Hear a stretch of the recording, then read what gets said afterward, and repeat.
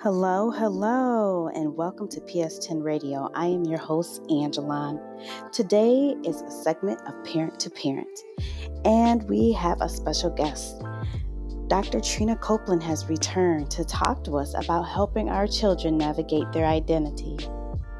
Stay tuned.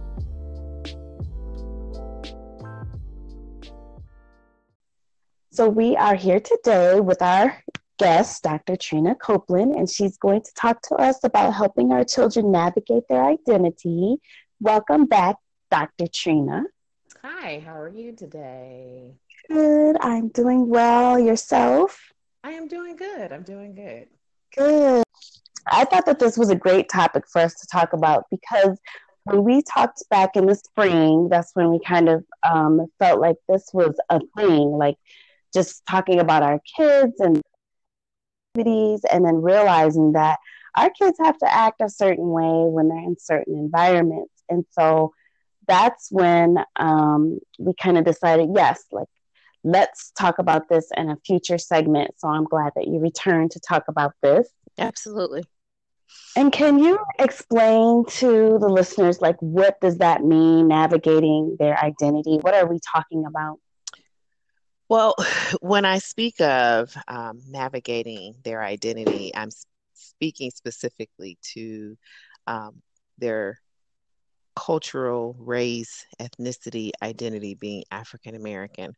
Um, as you expressed when we spoke before, just in one-on-one conversation, we were discussing the positives, but also the challenges that come with raising African American children in communities that are predominantly white. Mm-hmm. And them not being the majority. And so it's a matter of finding the balance between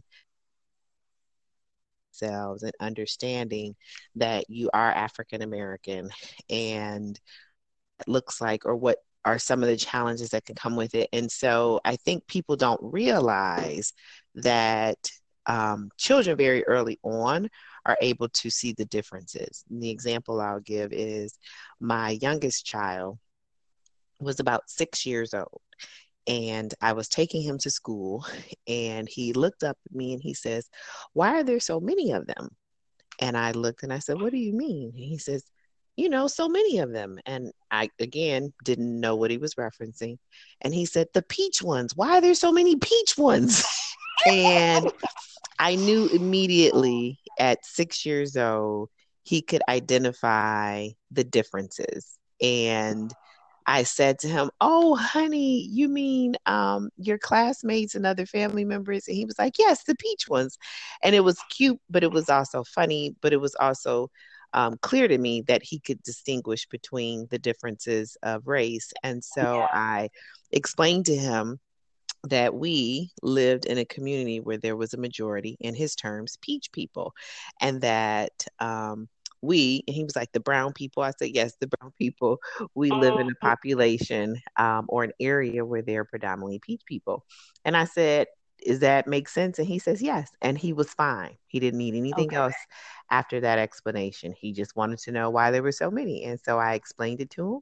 And then I went on to say to him, you know how we have family, they're brown. I said, the church that we go to, the people there are brown. And I said, you know how a lot of the activities we go to, they're brown people. And he said, yes. I said, because you are African American. And he was like, okay. And I said, and here, because of where we live at, you will see more peach people. And you may see other people too. I said, but the majority will be peach. And he was like, okay. And this was, again, he's 6 years old and he was in kindergarten. At the age of 6 and being in kindergarten, he was an example of how early on children can identify the differences in their race and their cultural identity. And so it was important at that time to be age appropriate with information with him, but more importantly, to then say, I can instill and discuss further the beauty of our culture, our heritage, our ethnicity. And so that conversation began to shift with him, with me introducing certain information at that stage. And so helping him to understand that just because you are not the majority in this community doesn't make you less than, helping him to understand that there may be times where kids may, have challenges with him because of just the way he looks, and again, staying age appropriate with him because he's 6, and make Right. sure not to overwhelm him with information, but just kind of, yep, let's have this conversation. And so since then, fast forward 3 years later, he understands his cultural identity and being African American. He doesn't view himself as less than. He understands that there's more to our ethnicity and more about our heritage. Like, he's learned all these different things because I've instilled, my husband and I, we've instilled these things in them by having different conversations with them at different points in time, and celebrations as far as Kwanzaa and Black History Month in February, and just participating in different activities that specifically address our ethnicity. And so that way, culturally, he understands his identity, and he doesn't question who he is. He doesn't wonder who he is. It's literally incorporated into how he develops as a person, as a boy, being in this community. And so that's what I mean in reference to, navigating and teaching, a cultural identity to your child, regardless of, where they may or may not live. Yeah, and I do see, like, even with my daughter, she's my youngest, so she's 12 now, but when she was younger, I had her in different activities where she was the only person of color. And it's kind of like, I saw that in her, like, she was asking questions, saying she wished her hair was straight like theirs, or, why can't she, have that color hair, or whatever the case may be. And we had to have those individual conversations. But I always made sure, just like you are, just making sure that, this is, part of our culture. We need to love ourselves. Like, this is beautiful about us. So it's taking some intentionality, right, when we're parenting, to be aware of, they need to be proud of their identity and who they are. Absolutely. It's funny, again, something as simple as the texture in hair is something that even they identify. Again, with having boys, they usually don't care as much about their presentation other than wearing athletic wear and, gym shoes to school. But I Right. remember, I think he was may have been preschool, kindergarten. Oh, he was kindergarten. He had a classmate who he now considers his best bud. They would rub each other's heads, like their hair. And I immediately knew it was because of texture. It was, the curiosity. yeah, curiosity. And so it was funny. And it was also, again, clear that kids see the differences. It's just a matter as a parent, how do you nurture that? How do you develop that? How do you respect those differences? And help kids to understand that there's an element of inclusion in that process as well. And, I think with children who may not grow up in a population where they are the majority, specifically in a community where they're not the majority, it's important as parents, as you put it, to be intentional about the things our children and the conversations that we have with our children, which again are all age appropriate and developmentally appropriate, because I would not say things to him then that I would have said to, him now. Okay. Yeah, well, I wanted to kind of ask you too, because, how do we prepare our children well, not prepare, I guess, once they experience a negative experience, maybe in a community that is not, that they are minority in. How do we, like, start that discussion with them about, okay, like, especially if they are not self-aware already, that, okay, this is because I'm Black, or, how do we get into that without putting a bias in their head? Or I think it's a matter of, again, age appropriate information, how you discuss things with them and help them to process and understand. As a clinician, I think it's most important to understand emotionally where they're at, to help them to process whatever feelings that they're having about whatever incident has taken place and experience has occurred. When we meet them there, it helps us to identify or clarify a bit more what is the issue that we should be discussing. So, I think with, say, for instance, a middle schooler,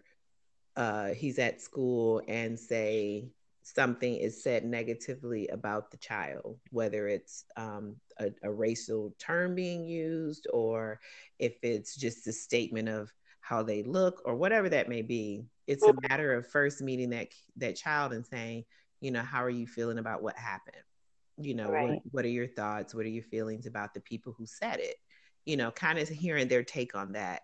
And then once you get a better sense as to where they're at with things, you can introduce the conversation as needed with regards to, there will be people, unfortunately, who won't like you because of, how you look, meaning because you're Black, Right. or because you live here in this area and their view of you is built upon something that's false. And, when that situation arises, you have that conversation accordingly for helping your child to process, what took place, what they're feeling about what took place, and then helping them to understand why sometimes there are people who do what they do. And again, not saying everyone, making a blanket statement, you just kind of indicate in that moment in time, there will be moments in time where you will encounter people who don't like you just because of how you look. And they just won't accept you, and so our kids understand that it's not their fault. It's not something you need to do different. Right. That it is what it is, and they can respect. Okay, that's their opinion, and then they need to move on. Yeah, I think it is a matter of that. And then, as a parent, especially if it's a situation that takes place within a school setting, then it turns to a conversation with the administration, right, of that building, and saying, hey, this is what took place at your school on your watch with my child. We need to have a conversation about the community of this school with regards to what are you doing as an administrator to make sure that children are protected, that they are seen and viewed respectfully by their classmates. Because if this is, more than one occurrence, then I'm now going to have a problem with this school. We are a group of people where our history is already fragmented because of our beginnings in this country. And so there's a value, I think, that comes with teaching our children these very important factors and historical markers in our history. And a lot of that can only be done in certain settings, which is why you have the Charles H. Wright Museum, which is why you have the Freedom Center in Cincinnati, Ohio. Like, in every place you go to, there's some element of historical value that you should incorporate.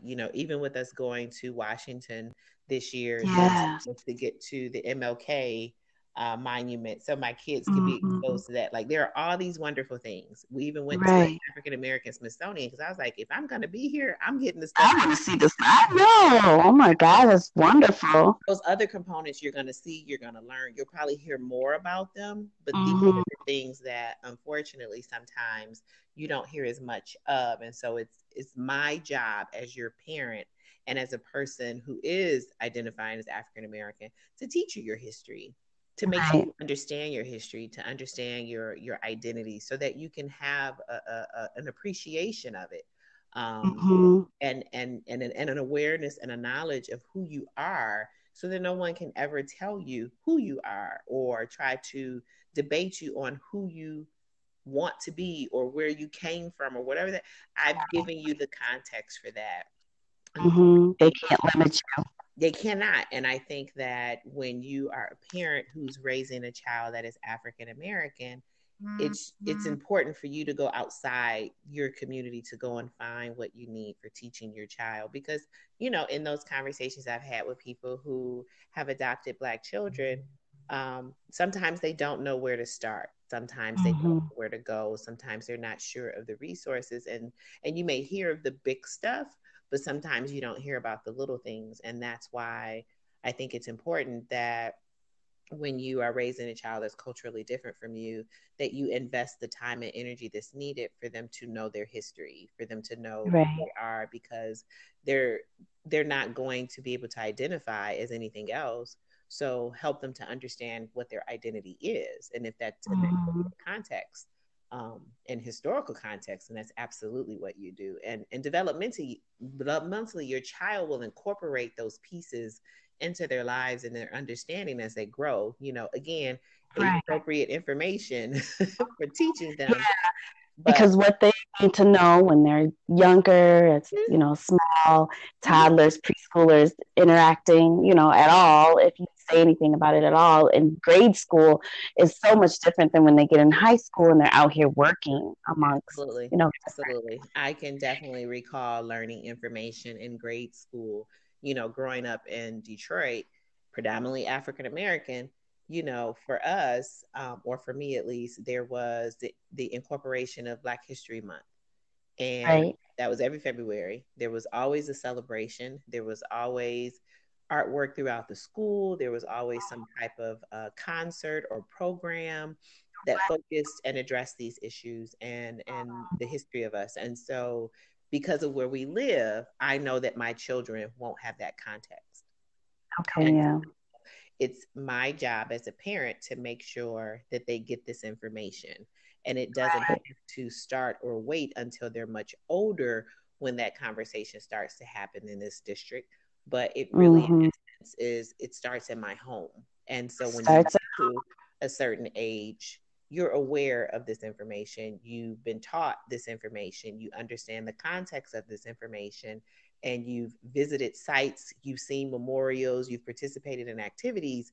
So no one Right. can describe or create that experience for you because you've genuinely experienced it yourself. And so, knowing that in grade school we focused on, say, for instance, Martin Luther King.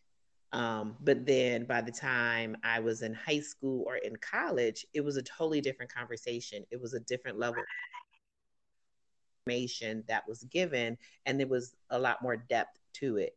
And Right. Yeah. So I like the idea that you said to have our children kind of figure out, like, how are you feeling about what happened, and then how do you think the other person feels when they said what they said. yeah, it's really a matter of checking in with your kid, really, really checking in with your kid and making sure they're in a good space. But like I said, after that, the next step will be dependent on the environment that it happens in. Is it happening? Mm-hmm. Did it happen in a private environment? Did it happen in a school environment? Okay, well then the school needs to be aware of what's taking place if they're not, and understand what needs to be put in place for making sure kids feel safe in the school community. And then if it's in a private or school setting, sometimes it warrants a conversation with the parents of the other child, because sometimes these situations may arise, and if the school is not a part of it and they don't notify you, then it's up to you as a parent to be proactive and not confrontational, just proactive, and making sure that all parties involved are aware of what took place and they're understanding what's happening. And more importantly, they understand the impact that it has upon their, someone else's child. Your kid is doing something that is hurtful, is disrespectful, and you either hold your child accountable or my child will. Now Mm-hmm. the question is at how far does that accountability go? I had a conversation, again, having boys, they always are roughhousing and just aggressive, and just it's just the whole box of things that come with it. And so there were incidents or situations that continued to arise with one particular kid, and I said, look, I don't have a problem if at a certain point that if you've used your words and you said stop and you've reported it to someone of an adult figure and it still hasn't ceased, that if they in turn physically touch you again, you Mm-hmm. have permission to defend yourself. Mm-hmm. And it's not in a manner that you do more than what they did, you match what they did. So if this kid pushes you, you push back. If this kid Right. punches you, And you that punch back. that And is it such a wasn't it wasn't a lesson in teaching them to fight, but it was really it's a lesson in teaching them to defend themselves when Defend the yourself. other Yeah. steps you've taken, literally the other steps you've taken, you follow the protocol, did not alleviate the problem. Right. Now I support you in your decision if it Mm-hmm. leads to a physical situation. And, we had to reiterate with my son, like, look, don't go out here looking for a reason to fight with nobody. That's not what we're saying. What we're Yeah. saying is it's okay to protect yourself. It's okay to defend yourself if this is what continues to happen. And Right. so, We want our children to be victims. We don't want right, them to be punching bags. right. And I do work in the schools doing social work, and I do encourage my kids. I just say, if you have a chance to walk away or to, tell someone you don't like that, do that. Do that first. If someone has backed you in the corner and you're unable to get out of, or they've pushed you to the limit of where you can't take it anymore, then you do need to stand up for yourself, either with your words or if you just have to just push them to the side so you can get through. And I also tell them, if it is an adult that has offended you, that's when let your mother know, let another adult in the building know that you have that you trust and that you think will have your back. And if that person doesn't do it, then do the next adult. And then ultimately let the adults fight the adults. But as far as kids, you guys have to figure that out, as far as, let me go down the list. Walk away, ignore, tell them no. Do the checklist. Did you do the checklist? And this is the last alternative. Like, this is the last thing. And if you so, exhausted your options, then you have to defend yourself. You cannot. I do not want you to be a punching bag. You are not going to be a victim. Right, absolutely. And so I think it's important that when it comes to any child, that you check in with them. Well, what situation has taken place, and allow for them to process so that it just kind of is able to be unburdened upon you as a parent to say, okay, I'm here to listen, not to get angry, not to ask a bunch of questions, just to listen and to hear what happened and to see where you're at with things. And I think for me, because of, working in the mental health profession, we have to tend to our kids and any other kids' social and emotional development. There is that connection there, and you can't avoid it. You can't disregard it. And more importantly, when you know that it can be an issue that's complicated because of racial factors, you definitely have to be proactive in saying, okay, let's process this. Let's be, educate. Let's also, what's the lesson that can be gained from this, and not just I'm out here to burn it all down. No, let's go through this and see what do we need to do to make enough noise so that there is a change, or that there is improvement in what needs to happen. For some, they may say, well, you should live somewhere else, or you should move. I mean, it's easier said than done, but the essence, the answer. Yeah, it's not always the answer, because the truth is if you think about all that we as African Americans have endured in this country, if there weren't certain people to speak up and to fight for certain rights, would we even have them now? No, we wouldn't be there. Right. And so that's what's challenging us now, is that we're not, we have our own internal struggles as a race as well. And I think that's what kind of holds us back. That's why it's very important. I agree with you, just to be in tune to our children's social emotional development. They don't have to repeat our patterns. They don't have to fall into stereotypes. They don't have to, fall into the expectations of another community or another culture. But I just think it just ultimately affects our child's place in society. We don't want to repeat the stereotypes or the patterns that on us in the past. Right. Yeah, that and the fact of in you having a self-value, appreciation, and worth of yourself. Again, when someone says Black love and appreciation, it doesn't negate the fact that other communities and other cultural groups are beautiful. It doesn't change the fact that they are significant as well. It just means that I validate my own experience again, Right. not invalidating someone else's, but validating my own, not in a Mm-hmm. manner that is going to be destructive or self-harming to others, because there is a difference, where there are those groupings where people may love their group of community so much that it's at the destruction of others, and that's not Right. the That's not intent even when right. teaching children to learn and to respect and value and appreciate their cultural identity. You know, it's funny, my both of my sons, when they were third graders, had to do a cultural project for their class. Mm-hmm.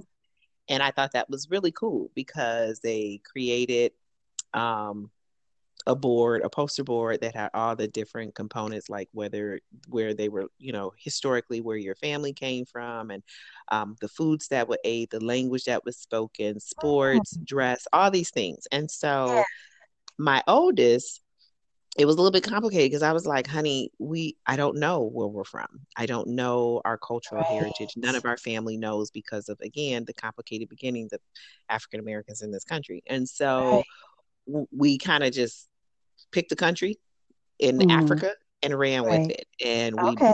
presented that information. And I Right. was I was disappointed because I couldn't give him a truth. I couldn't Yes, wasn't offer him accurate.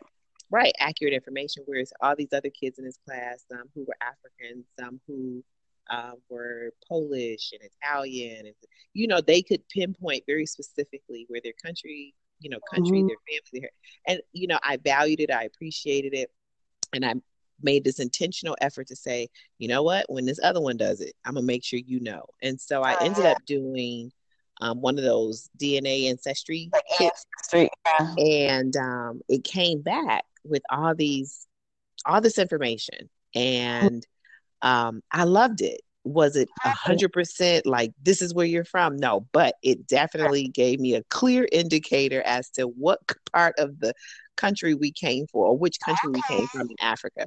And so Wow. I learned, just from my swab, that we have a large um, percentage that is Cameroon.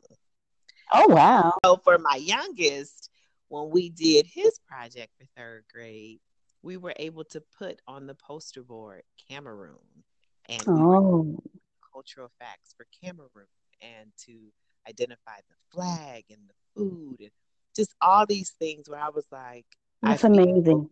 yeah, I felt, a level of appreciation that came with just having a little bit more information. Is it Mm-hmm. 100% complete Cameroon? No, but it broke it down to the point where it's like, okay, this is a really good idea. This is, the general consensus. This is the number percentage wise of, your DNA. And I'm like, okay, this works. And so now he says, references, we're from Cameroon. I'm like, that's right. Oh wow. Wow. So That's something we did not grow up with. We just like we just slave our grandmas was a slave, right? We just you just wow. know the context because of stories, because Yeah. in American community, there's usually storytelling, and my grandmother told one of my grandmothers, she told a lot of stories. So I was Okay. able to collect information based on her stories, but we could only go so far. And so Mm-hmm. to do this, DNA kit and just kind of say, hopefully it'll give us something, it gave us a lot more than what I knew before. And so that Right.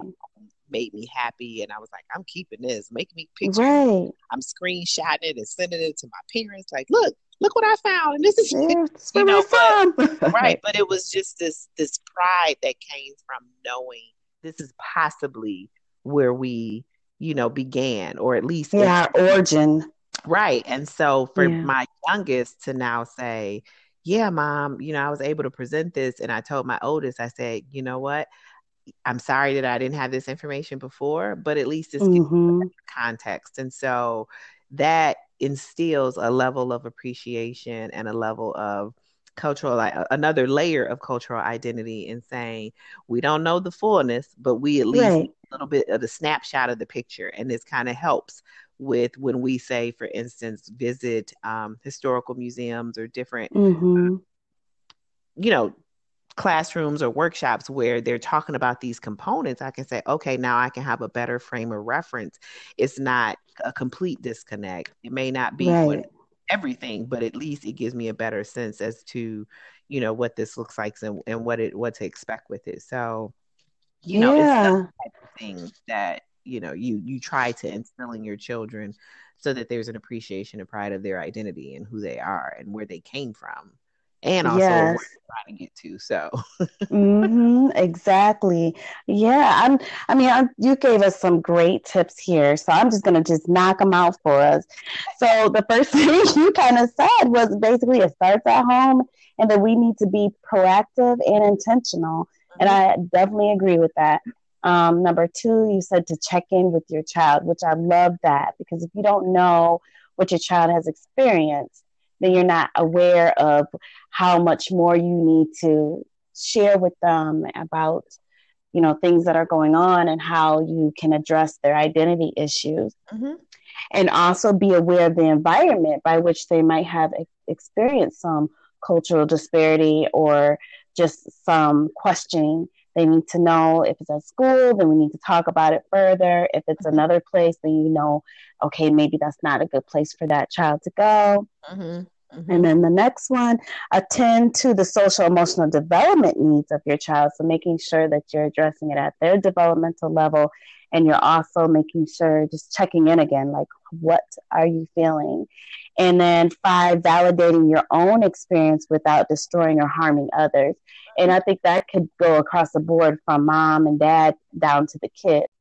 Thank you so much for your time. Thank you for thank you for all of the insight and just bringing this forth to a conversation. And hopefully we can have a conversation as parents with each other and also try to incorporate our kids and their feelings and their thoughts around what they're experiencing, if anything at all, but just preparing them for future experiences. Absolutely. So we would like to thank Dr. Trina Copeland for coming on this episode of PS10 Radio in order to give us tips on how to help our children navigate their cultural identity. I hope our listeners enjoyed her insight. Please join us on the next episode of PS10 Radio, and as always, be the best you can be, one positive step at a time. Peace.